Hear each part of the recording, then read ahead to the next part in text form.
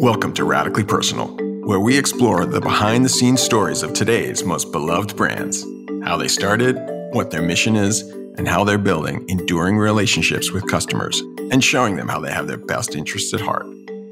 I'm Joseph Ancinelli, CEO of Gladly, where we're on a mission to help companies reinvent customer service and deliver on the promise of radically personal customer experiences.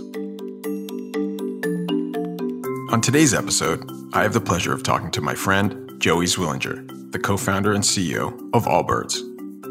In this episode, Joey shares the big idea behind why he and co-founder Tim Brown started Allbirds. And, spoiler alert, it wasn't born out of a deep passion for shoes.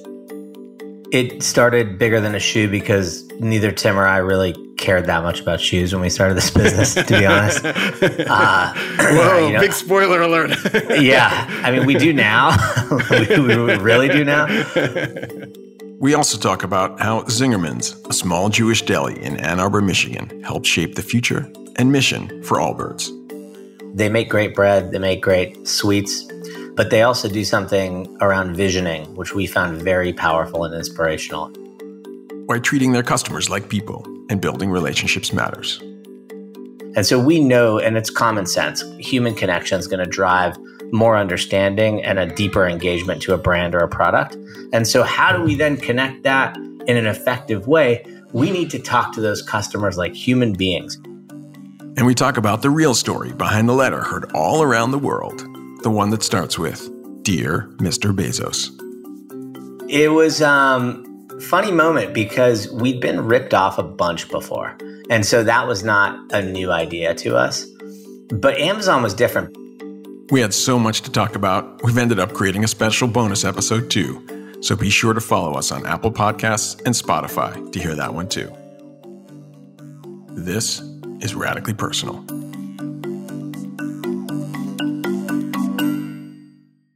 Welcome, everybody. I am super excited to welcome Joey, the co-CEO and co-founder of Allbirds, to Radically Personal. Joey, welcome. Nice to have you. Thank you so much for having me, Joseph. Thrilled. We have had so many great conversations about entrepreneurship and culture and customer experience. And so I'm really excited to share some of those conversations here. But let's start with the Allbirds story. What's the big idea? It's so much bigger than a shoe.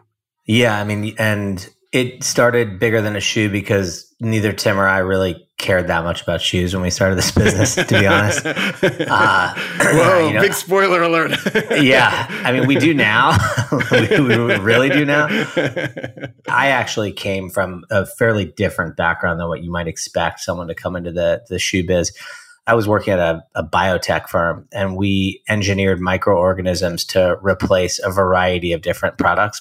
And I led the chemicals division. So I was replacing petrochemicals with microalgae. What we did was we programmed these little organisms to eat a low carbon intensity feedstock like sugarcane or some other carbon source and convert that through their biomechanics and through the organism, metabolize the sugar and produce something that could replace something very dirty for the planet. A particular petrochemical. I'd go to multinationals and brands and I would say, we got this amazing sustainability profile. We have amazing performance. Do you want to buy it? And at first they'd be like, that's incredible. Come in, meet everybody, pitch it. And then it would go, can you just do what we do now and do it cheaper? And what it opened my eyes to this concept that there is this lip service being paid to sustainability and consumers. I had such strong conviction consumers want it. I had knowledge that the technology existed because I was one of the people making it and brands were getting in the way. So I felt like there's an opportunity to go downstream. What industry? I had no idea. And that's where my knight in shining armor, my co-founder, Tim Brown, comes in, and his background in design. He was a professional athlete sponsored by the big athletic footwear companies. And we saw a big opportunity because there is a lot of shoes made every year, 20 billion in the US. Right. It's about 8 per person per year. So, I mean, this is a big deal. Yeah. So we felt like it was a big leadership opportunity and that's why we went in. Yeah. So it's really a lot more about wanting to change the world and improve the world than it was originally really about this idea of creating the world's most comfortable shoe, if you will. Yeah, 100%. It was about the idea that climate change is the problem of our generation. And if we don't solve it, it's an existential question of whether we survive as a species. And if we can play a role in something as important as that, and we think that shoes can actually be a great wedge into Storytel and do something special on the manufacturing side, that's something important to spend your life doing. Yeah, that's awesome. That's great. And I do agree. I mean, we're living this challenge of climate change here in the Bay Area. I mean, the last 4 weeks of fires and smoke and everything else, it's just, it's literally on our doorsteps. I mean, I don't know how else to describe it anymore to people. It's yeah, we should all be panicked and we should all do something about it. Yeah, agreed. Climate change is the North Star for us to combat that. We think it's the beating heart of the planet. There's a lot of other environmental issues that matter to us, but if your heart stops beating, the rest of them don't matter so much. So climate change is number one. Some people look to the stars for inspiration. For the team at Allbirds, that inspiration came from a rather more unexpected source, Zingerman's Deli in Michigan. You shared a little bit of a story about Zingerman's Deli and the role it played in actually, creating a vision document. And you shared that vision document with me, which I thought was really well written. I think you wrote it 4 years ago. When you try to describe that vision to people and to your team and to stakeholders, what are those key principles that you thought of then that you still live in today? And how does it affect how you make decisions day to day? Yeah, so maybe just for a little context, Zingerman's Deli is a little Jewish deli in Ann Arbor, Michigan. They make great bread, they make great sweets, but they also do something around visioning, which we found very powerful and inspirational. And what they ask you to do is put yourself sometime into the future, look backwards and write what happened. And what we chose to do when we started the company, it was about 3 months after we launched to consumers. So we launched to consumers in March of 16. We wrote this in June of 16. We said, okay, what does it look like 10 years in the future? What have we accomplished and what have we done? And through a number of iterations and involving the founding team that we had at the time, we crafted what we would say no to. And it forced us to choose and align on the strategic priorities for who we were as a business and what we were trying to accomplish. And as you write that down, you weave through 10 years of as specific as you can get on what you do while leaving enough to mystery so that it remains relevant as long as it's remained relevant for us, which is now going on almost 5 years. So what does it do? It says who you are. We didn't say we were going to make a running shoe and a ballet flat. It says we are going to focus on being a innovation center related to natural materials and creating very differentiated products as a result of that research and development. We said we were going to be a vertical brand that wasn't going to use wholesale partners. And we were going to be a purpose-driven company that embraced stakeholder views of the world for how the private sector should engage with society versus the shareholder-only profit at all cost mentality. And that was how we were going to build a great culture, a great company, and a great financial outcome for everyone involved. What's so powerful about that is that in clarifying all of those strategic choices, you hand it over to a candidate in the final round of interviews. And some people think you're a hippie with a flower in your ear, and some people think you're really smart and they're inspired by it. And if you're one of the latter, you might join our company. And if you're one of the former, you might opt not to. And that's great because we don't want people that don't align with that mission and share the values that we have. Yeah. I talk internally a lot at Cloudly about this. Our goal is to find people who believe what we believe. And you got to first start by writing it down. And it's such a powerful thing when people just believe in that mission. It helps to get through all those challenges that are going to happen day to day. When I was reading through your doc that you shared, you actually said exactly what you just described back then, which was, if I could read a little bit from it, which is, you've transformed from a company with one style of shoe to a global leader in the evolution of a movement to make better things in a better way. And that better things in a better way is so foundational to what you're trying to do. I mean, that's like the best way to describe the big idea. That is our mission statement, to make better things in a better way. That sums up what we do as a company. We try and aspire, first of all, to be more like a tree than a company traditionally is, giving back more than we extract. And secondly, we want to do that by making great products. We don't want to compromise on what that product needs to do for a consumer just because it's sustainable. We want it to be better for the consumer because it's sustainable. And that's how we view our role in the world. And when you think about this idea of better things in a better way. And you list your ingredients in your products and your shoes. I mean, some of the things you're using, like I was reading through them, I was like, castor oil, sugarcane products. Like, I was like, how do you make a shoe like from sugar products? Like, how does that work? That is one of our proudest accomplishments. And if I could ask you to bear with me, I'll tell you a little story about how we created that. When we started the company, before we launched to consumers, we knew we had an issue with the sole of the shoe. I mean that, S-O-L-E. The sole was strong, S-O-U-L. Yeah, I mean, they actually both were challenging. The sole was made from a petrochemical derivative, and the whole world of sneakers uses it. It's the most ubiquitous component. I happen, from my previous background that I mentioned around the biotech company I worked at, to know that there was a company in Brazil that could take a waste stream of sugarcane processing and convert that into a valuable chemical. And I had this vision that we could convince them to make the specific derivative we wanted to make. So we flew down to Brazil with a mock-up of the front page of the Wall Street Journal.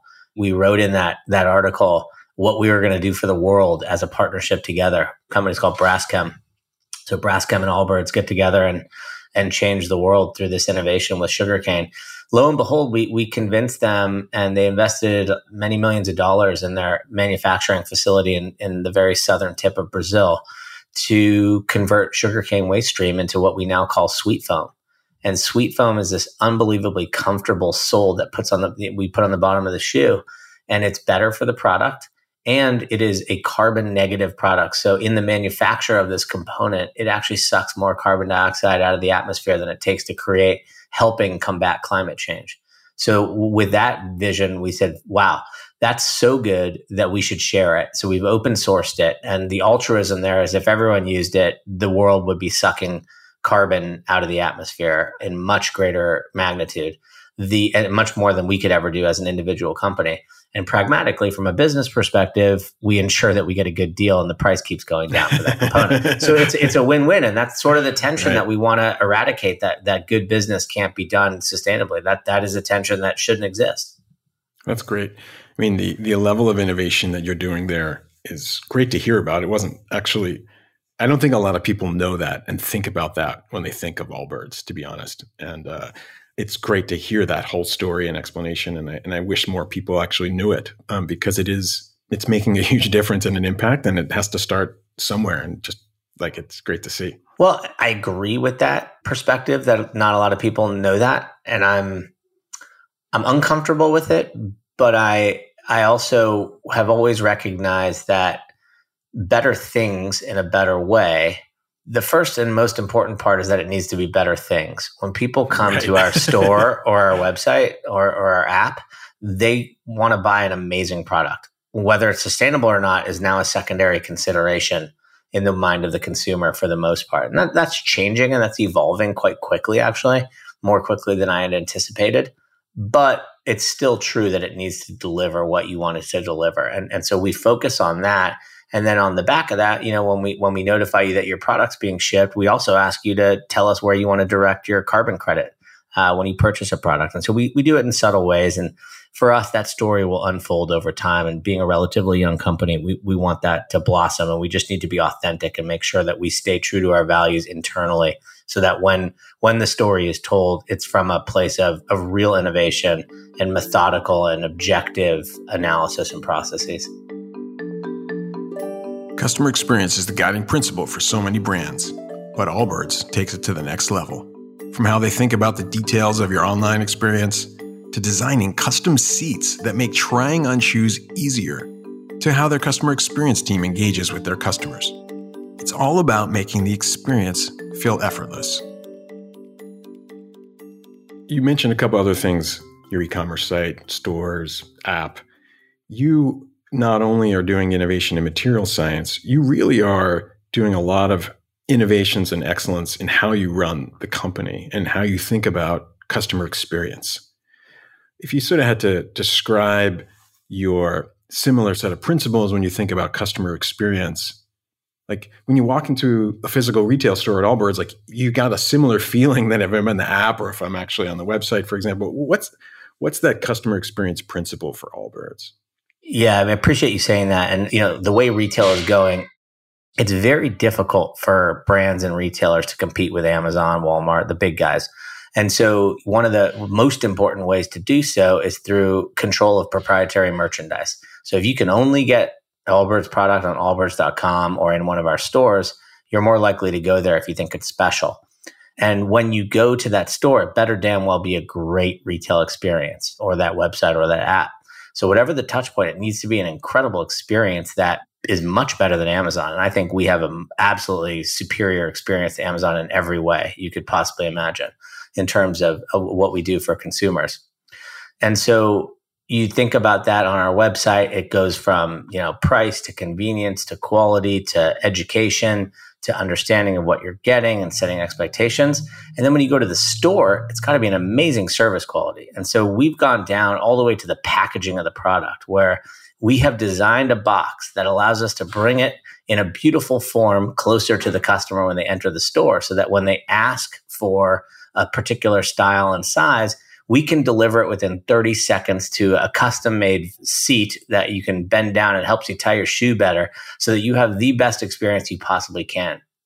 And then you think about when we engage with those customers, they give us so much insight into our products, what's wrong, what's going great, that we learn from them every day. So we need to invest in technology that allows us to be tightly connected with them. Some of that is just data that we then look at from a pattern recognition perspective. Some of that is in customer service and how we interact with customers. And what we found is when a customer who talks to our service agents that has bought, for example, 2 pairs of shoes, and you compare that customer to someone who has not talked to our customer service agents, the LTV, the lifetime value of that customer who has talked to the agents, goes significantly increased than compared to the one who has not talked to the service agent. And so we know, and it's common sense, human connection is going to drive more understanding and a deeper engagement to a brand or a product. And so how do we then connect that in an effective way? We need to talk to those customers like human beings, and we need to understand like we're having a lifetime conversation with them and learning about them along the way. How can we make their experience better every time? So for us, it is so omni-channel. It is so foundational to our product, to the way we work as a company, and to the eventual customer experience and happiness that we create for our customers. And it's in no small part due to our partnership with Gladly. So I'll give you a little shout out there. Thank you. You said it sounds like common sense. I have to tell you, I don't know if everyone agrees. I don't know if it is. I actually think from our very first early conversations when we started talking about exactly what you said, most people look at the post-sale experience as like a cost, but it really isn't. I mean, the fact that that people that actually engage with you on support have higher lifetime value, that shift is, I do think you and several other companies, you're really on the forefront of actually thinking about it differently and not thinking about it as a cost center and really thinking about it as a revenue center. And again, I don't think that's actually common sense, to be honest with you. It's not normal.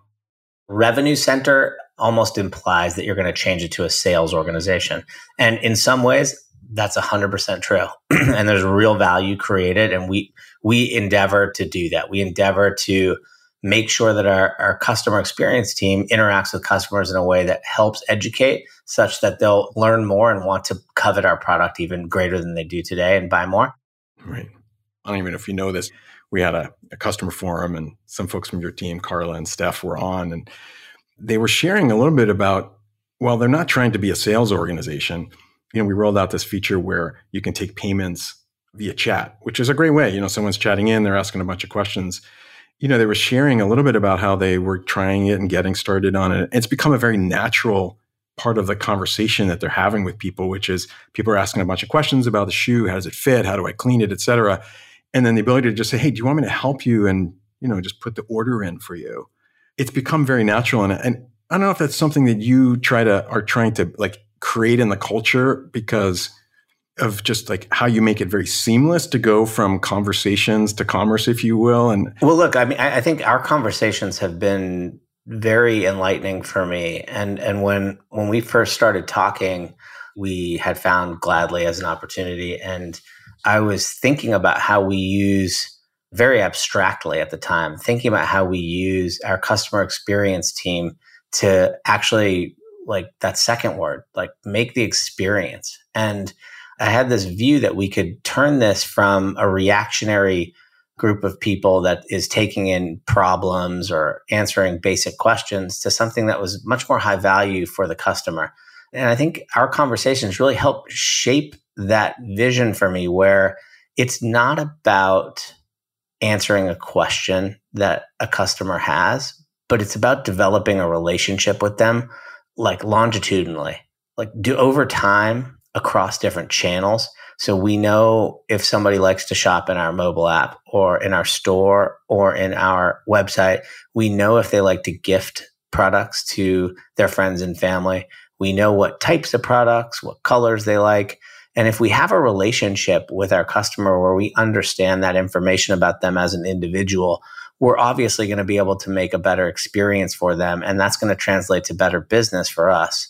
It's also obviously going to help our impact as a company on the planet from an environmental perspective. So these things are very synced and aligned. And so as we're not super far down this journey, but that is the journey we're on, is to create wonderful, long-lasting relationships. And as we add new products into the mix for our company, we'd love to make sure that we identify customers who we know are going to love it, and educating those customers that we even have. Who knows we have a running shoe? Very few people know we have a running shoe right now. I'm wearing them for the record. Great. They're so great. Thank you. But I mean, like, we got to understand our customers on an individual level in order to do that. And we need technology and tools to be able to unpack that.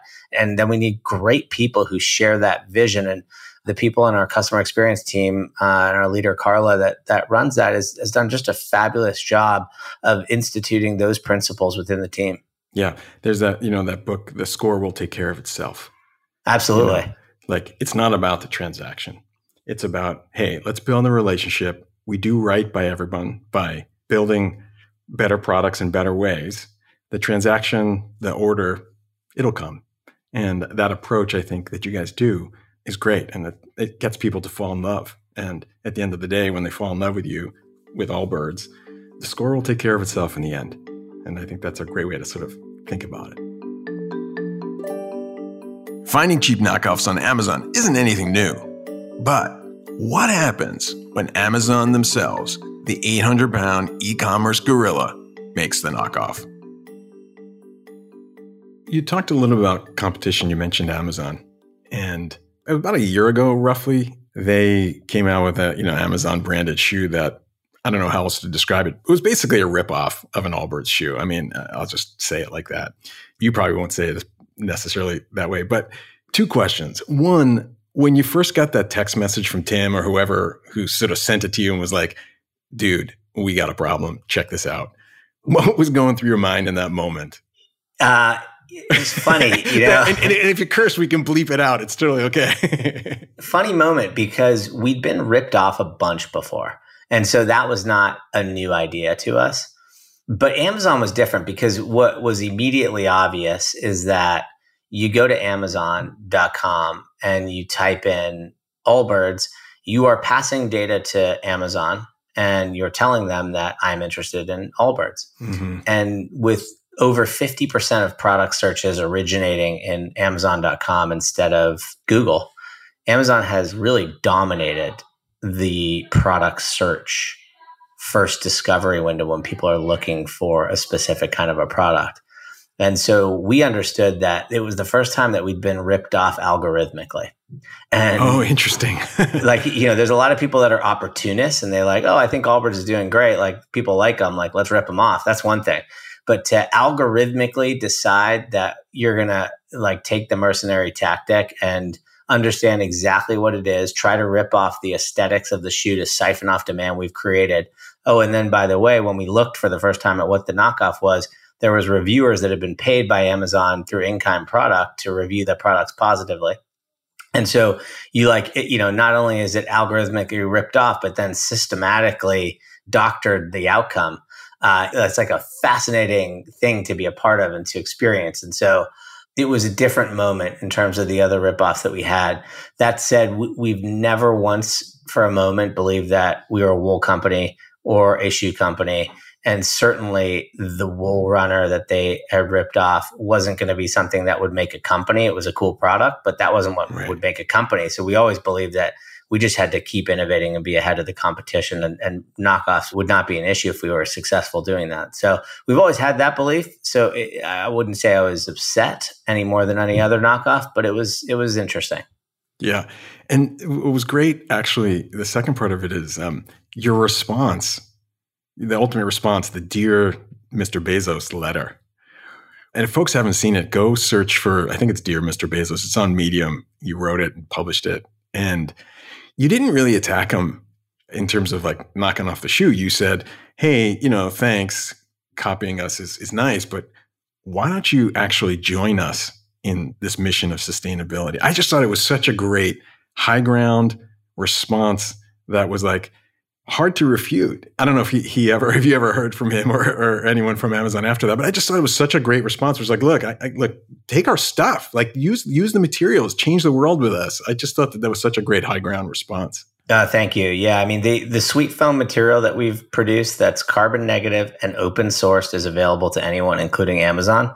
And if you think about the market power that they have by way of being able to get over 50% of product searches in the US, at least, that is, starting on Amazon.com. What if you use that in a powerful way to actually direct people to something that would impact the world positively, rather than just, getting an extra couple pennies on the bottom line by ripping off a design in a really harmful way for the environment? And so for us, it was one of those things like, let's not go to court. It's going to drag out for years. It's going to be expensive. They have more lawyers than we have employees at Amazon.